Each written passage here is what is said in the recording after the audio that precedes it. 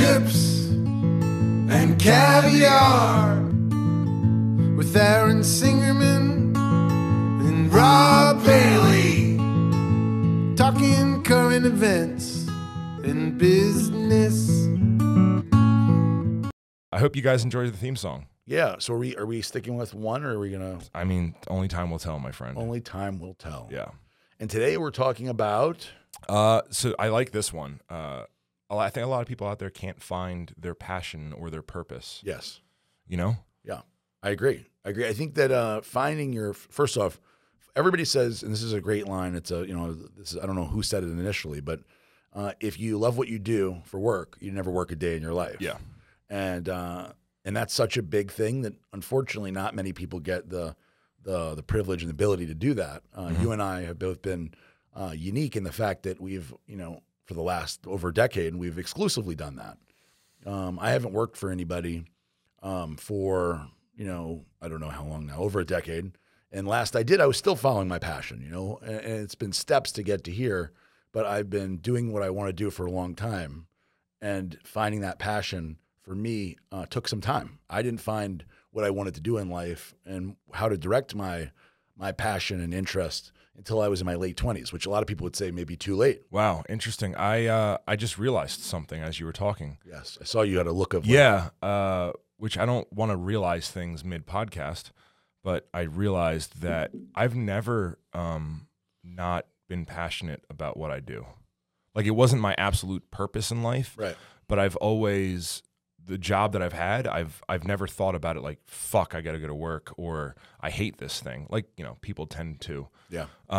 Even when I was doing things that I was like, I'm not going to do this forever, I felt very passionate about everything. Probably you generated that passion, but also you were doing creative things when you worked at QVC. But even cooking and washing dishes, like, I was just proud, and I was oddly passionate about being a dishwasher, which is very strange. Well, that's, the key to getting recognized in work and life, in any career and job, is to, even if you have to manufacture the passion and be the best you can at whatever you do, because you'll move up. I think that's what it is. I just wanted to be the best at what I could. But I think one of the things that I did specifically, I'm sure you did the same, obviously did the same thing, is I tried everything. Mm-hmm. Yeah. I think that there's a little hesitation for people that they want to find their passion and they're looking for it, like from inside their house, looking out the window saying, do I see it out there somewhere?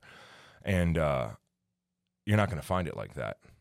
No, that's true. And I think that people have to, so if you're out there and you say, what is my passion? You have to think about things that you love, things that you're interested in, very interested in, things you feel, attraction to, even if it doesn't appear that you can make money from it. Mm-hmm. So using myself as an example, when I was 27 years old, I had just got off of heroin and drugs, and I realized I wanted to do something with my life.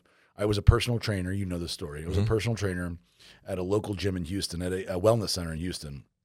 And there was a trainer there, this guy, Mike, and he was busy all the time, crazy busy. And I felt like I was in the gym. I love working out. I really love bodybuilding. So I was kind of on the outskirts of what I wanted to do, or what I loved, and I was making okay money, but not like Mike. And so one day Mike drove up in a car you would like, a brand new 911 Turbo. Oh, I love it. And he drove up in it, and I saw the car, and I've always liked nice stuff, even though I could never afford it, and I never really even aspired to have nice stuff at this point because, I just wanted to pay the bills and survive and not be on heroin, right? And so I saw simple goals. Yeah, that's a simple life. Yeah, just don't do heroin and be able to pay your bills. And I asked Mike, I said, hey, Mike, how do I get a Porsche like that? And it's kind of like a question that really doesn't have an answer. It was a rhetorical question, basically, right? And Mike said, you're never going to get a Porsche like that. Damn, he just kicked your dick in. Yeah, and it really crushed me, that he said that, and it hurt my feelings. Because you were kind of being nice, kind of joking, like, hey, man, how do I get a car like that? That's it, yeah. Like, it wasn't a very loose question. It wasn't even a question. It was like, what you would say to somebody, it's like a conversation starter, because his car was cool. And he said, you're never going to get a car like that. Damn. I like that answer, bro. Yeah. Well, that's good. It was rough. It's rough to do. Send Mike some Redcon. Yeah, I have. So anyway, he told me that, and obviously he could tell he had hurt my feelings, right? And he goes, hey, man, like, do you love personal training? And I said, no, not really. And he goes, so for me, I love training these people because we weren't training athletes. We were training, older people or people with health issues, trying to get people back in shape, or, almost more like a PT type of training versus like getting dudes huge and ripped. There was no like dieting. Like you go to my gym now, Red Cohen. We just came from the gym, and the trainers are totally different. Everybody is different. Everybody there is some level of serious, even if there's new and serious. There's, everybody is pretty damn serious. Yeah. Like me and you are by nowhere near the biggest guys or the most ripped, not anywhere near. Anyway, so that's a totally different type of gym than I'm talking about. And I told him, no, I'm not. He goes, I'm passionate about helping these people. When I get up in the morning, I'm excited to get to the gym to help somebody. And when I'm going to sleep, I'm thinking about how I can change diets and what exercises I can do. I send all my clients emails at the end of the training session, breaking down what we did, what we're going to do different, goals for themselves. I love this. I literally dream about helping people and doing this. And that's why I have a Porsche. And he said, and that's why you're not going to have one. And I was like, damn. And he goes, you should go home tonight when you leave and think about what you love and think about how to do it. Yeah. He said, he's like, I don't know what it is that you love. And I said, I don't know what it is that I love. Yeah. He goes, think about it. He said, take the night and meditate on it. And I'm like, oh, what an asshole. In my head, I'm like, this guy's fucking crushed Meditate? me. Fuck that dude. Crushed me, and then tells me to go home and meditate about it. Go home and think about what I said to you. Yeah, and then I did, but I did. I went home, and I remember it very well. I didn't play the TV. I laid in bed and stared up at the ceiling and thought about, what do I love? And the only thing I could think of was bodybuilding. Yeah. And we talked about this in a previous episode. Genetically, I am a tall, skinny Jewish guy. At the time, tall, skinny Jewish kid. Why does Jewish have to do anything? Jewish guys are not jacked, man. Generally, they're not jacked. Really? We don't. Yeah, everybody. There's genetic potential for everybody. Are you the only one? Are you the only jacked Jew? No, there's some other ones for sure, but not a lot. Do you know them? Like to be 6'2" plus, 250 pounds, and Jewish in muscles. That's like I'm like a unicorn with that. Oh. Although there are people out there, I'm sure. I mean, I'm not the only one. I mean, I've been trying to get into the Jewish religion for a while. I know we don't want you always in. keep talking to your rabbi. Yeah. It's the thing that amazes me about the Jewish religion is you're the only religion that's not like actively begging you to be a part of their religion. In fact, it's quite the opposite. Which is why I want to be part of it. Right? Like an exclusive the fact group. that you guys aren't like, hey man, can I talk to you for a minute? Do you have half an hour for me to tell you why you should be part of this? Right. I'm always like, hey, Rabbi, can you tell me about this and this and this? And he tells me, and then he changes the subject because he almost doesn't want to let me in the club. No, he definitely doesn't. If you told my rabbi, who's an amazing guy, Arlo Gopin, who's been my rabbi for 12 years or more than that, initially I wanted nothing to do with him. And I come to love the guy because he's such a great dude. I mean, he's such a smart, good dude. I like him. Yeah, everybody does. I consider him a friend. Yeah. I don't know what he considers me, but I think he'd probably say the same thing. But then why doesn't he want me in the fucking gang, bro? He does. He doesn't. It's funny. It's like not part of the thing. So you don't. Is it because there's only room for one tall, jacked guy in the Jewish culture? Maybe that's it. Maybe that's it. All right. So you weren't going to be a good bodybuilder. Sorry, a little tangent. Sorry. So yeah. So okay. I'm staring at the ceiling of my $500 a month apartment in Houston, Texas, right by the methadone clinic, so it's convenient. And I'm looking up at the ceiling, and by the way, at this point, I was on methadone and trying to get off of methadone, which was a whole other story and a bad experience. I eventually got off the methadone, but against the wishes of the methadone clinic, they want to keep you on there and keep getting your money. Stack that money, boy. Yeah, that's it. So anyway, I'm staring up there, and I think like, how am I going to be in bodybuilding and make money? Like, it seems like crazy. And then I started thinking about Steve Blackman, who owns Muscular Development, Joe Weider, who started the father of modern bodybuilding, also incidentally is a Jewish, and so is Steve Blackman. So I'm like, ooh, wow. Peter McGuff, who was the editor-in-chief of Flex, who I really admire, who passed away not too long ago, and a whole slew of others that I was thinking, well, look, these guys are all in bodybuilding. They're making money. And Joe Weider made a lot of money. And also like the other people that are surrounding the sport. Obviously, my good friend Jim Mannion, who's the owner and president of basically bodybuilding in general. Yeah. And, he's not a competitive bodybuilder. No. And I started thinking about all these things, like Jim Lorimer, who's running the Arnold Classic, started the Arnold Classic. So there's opportunity in bodybuilding outside of competing. Of course. And then I decided that was what I was going to do. And so any time from that day forward that I had any free time, I was doing something to further those efforts. I stopped going to movies. I stopped going out to eat. I was crazy obsessive. And any time that I had that wasn't at the gym paying my bills, I was trying to do something, whether it's posting on a board using my own name, Aaron Singer. I mean, nobody else was doing that. Yeah. One of the bulletin boards that don't really exist today. I was using my real name. Yeah, well, you're smart. You're smart. But most people use Swole Gun 69 or whatever, right? They had a nickname. Rob, the same as me. You wanted to get attention. The reason I was doing it was to try to get attention. I sent articles, many, many, many articles for free to tons and tons of magazines and publications, trying to get them to publish it for nothing, just to get my name out there. And I would write to, at the time, podcasts were brand new, and I would write to the host of all the podcasts. Dan Solomon was one of the hosts of one of the podcasts I wrote to a lot. Dave Palumbo, who ended up being my boss for a little while, and Carl Lenore. And Carl Lenore was Superhuman Radio, and that's how I got my start. He was the first one to give me any attention. He's great. Yeah, he's great. He's another great friend and a great guy. And he let me in, basically, and I started a podcast with him. And the rest is history. I started making money doing that. Now I made many, many, many millions of dollars and generated $1 billion in revenue based on that initial passion that was sparked off by that conversation with the trainer Mike. Interesting. And about that Porsche. And so I tell the whole story because I think everybody, if you really think about it, you have something. My mom, funny aside, like about passion, and she's not going to do it because it's my mom and I'm paying her bills. And your mom's fine. Your mom's she's set. She has a good ride right now. But she loves birds, and she's like, I wish I had something to do. Really?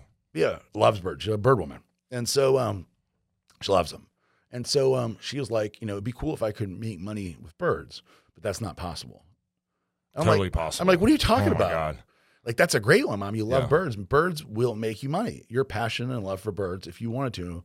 Now, of course, it's a lot of work. Yeah. And probably some initial investment on my part, but she, there is for everybody something like that. And that's the weird thing is when people, because that's hard for me to understand, right? So when people say, I don't know what my passion is, do you think it's because people are trying to connect their passion to financial gain right away? Right. So like for you were like, I don't know why, I'm just going to start sending these articles in and I'm going to start doing this. And there was no instant return. No. Because I know the same thing with Dana, right? Like when there was no foreseeable return even. Yeah, when Dana was like, I want to be on the cover of a magazine or whatever. So we generally had goals, but the steps that we were taking right away, or even me printing T-shirts and to give them away for my friends to understand the process, see what people like, understand fashion a little bit more, sewing for no reason, just making clothes by myself. All of my things that I was passionate about, I was doing, and there was no I didn't see where it was going.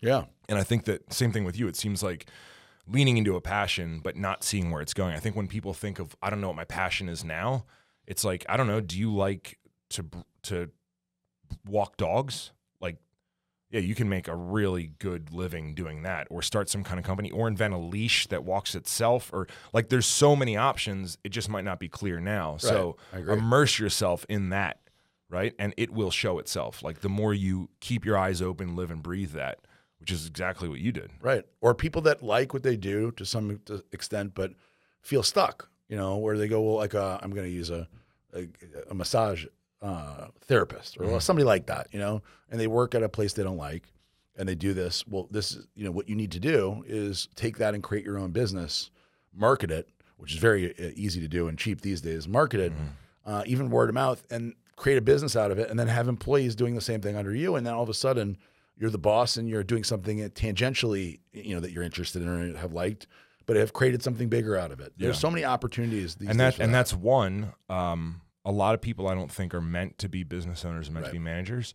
It's true. I mean, you can also be the massage therapist where you invent your own method. I think we all know, like my boy PJ, the muscle mechanic, right? And then there's Jimmy Bluff, who you end up creating your own method. You have your own certain thing. And then all of a sudden, like I don't remember what those dudes were charging, but like it was healthy. Yeah, healthy, and you become this individual where he has no staff. They just roll around. There's individual person. So there's so many options, right? And I think that a lot of people get hung up figuring like what's the financial return right now. So maybe I do need to scale into a bunch of people, or maybe I need to do this. I'm constantly looking at myself, even saying, cool, in relationship to my passion with art and design, am I doing this right? Mm-hmm. And that's something I came over recently where it's like, wow, I'm managing way too many people. I have a desire to run an apparel company, but no desire to manage people. Right. Which takes away from my passion. So even though I'm like doing the most passionate thing ever, still there needs to be these little adjustments along the way, even though I'm 15 years in. Yeah. Of like, am I doing the right thing, right? And maybe you're for health and fitness, right? Because that's what you love. Maybe that will slightly change, and somehow be a little bit different. But it's a journey that I feel like you have to be active in to get the knowledge out of it. Well, the one thing for damn sure, is that you got to start. You have to start. You have to start. So like and then I just mentioned just a second ago about how I did start focusing all my time and energy on creating a role in a career in bodybuilding and fitness industry, but I didn't quit my job. Yeah, I didn't go all in. And that's true. That's a lot of people are like, well, I'm working. I have to work. So what am I going to? There's always time. You just have to sacrifice other things. You may not be able to watch the newest episode of Yellowstone, but you're going to be able to send out those emails. You're gonna be able to, so you have to reprioritize your time. Don't quit your job, and don't use as an excuse, I have to work. Because those are things that people say all the time. I can't do that. I have to work. I have to pay the bills. I got a message online the other day, a dude trying to be a dick. I posted a new song, and he was like, don't quit your day job. I was like, don't worry, bro. Like, music isn't my day job. It's a very casual thing that I do in the dark of night with my extra time, right? Because I'm passionate about it. And I don't do it for money. It returns money, but that's not why I do it. But that's funny. Don't quit your day job. And it's like, yeah, man, this is my passion. This is my side hustle. We forgot. We did the episode, You're a Loser If. Yeah. You're a loser if you write comments like that to people. Yeah, 100%. If you're writing negative shit on the internet, you're a loser. You're absolutely a loser. Like, don't waste your time. That's the kind of negative energy that you don't want to put out in the world, because you're going to get it back. Yeah, 100%. You do not. I do not think I've ever, and even in my most desperate times, wrote something to somebody negative on any post anybody's ever made. I can't ever remember somebody posting something and me being like, you suck or whatever. I don't think that's ever happened. You look gross, loser. Yeah, it's like never happened. Guys, so in closing, one, if you like the show, if you find value, please share. Please give us a good review. If not, if you don't like the show, send us a message and tell us why. Yeah. What would you like to see? Because we'd appreciate it, right? Yeah. We want to hear what we should do differently or better. Although I've been on many podcasts, I've hosted podcasts, so have you. You know, this is a new project for us, so we're open to hear constructive criticism. Don't say you suck, because we'll block your ass. We won't. No, I'll say why. Yeah. Why do I suck? You're nicer than me. I'll block you. Because you have to be constructive. You're ugly and stupid, and you and Aaron just want to hear yourselves talk. Then you block. Interesting. Then you block them. Okay. But in closing, I mean, I think the biggest thing we can say about passion and purpose is take action. Yes. Simple. Action. I mean, that's the answer to most things in life, is just take action. Yes. Don't wait. There's no time like the present, and get after it. Thank you, guys. We appreciate every single one of you for listening. Chips and caviar.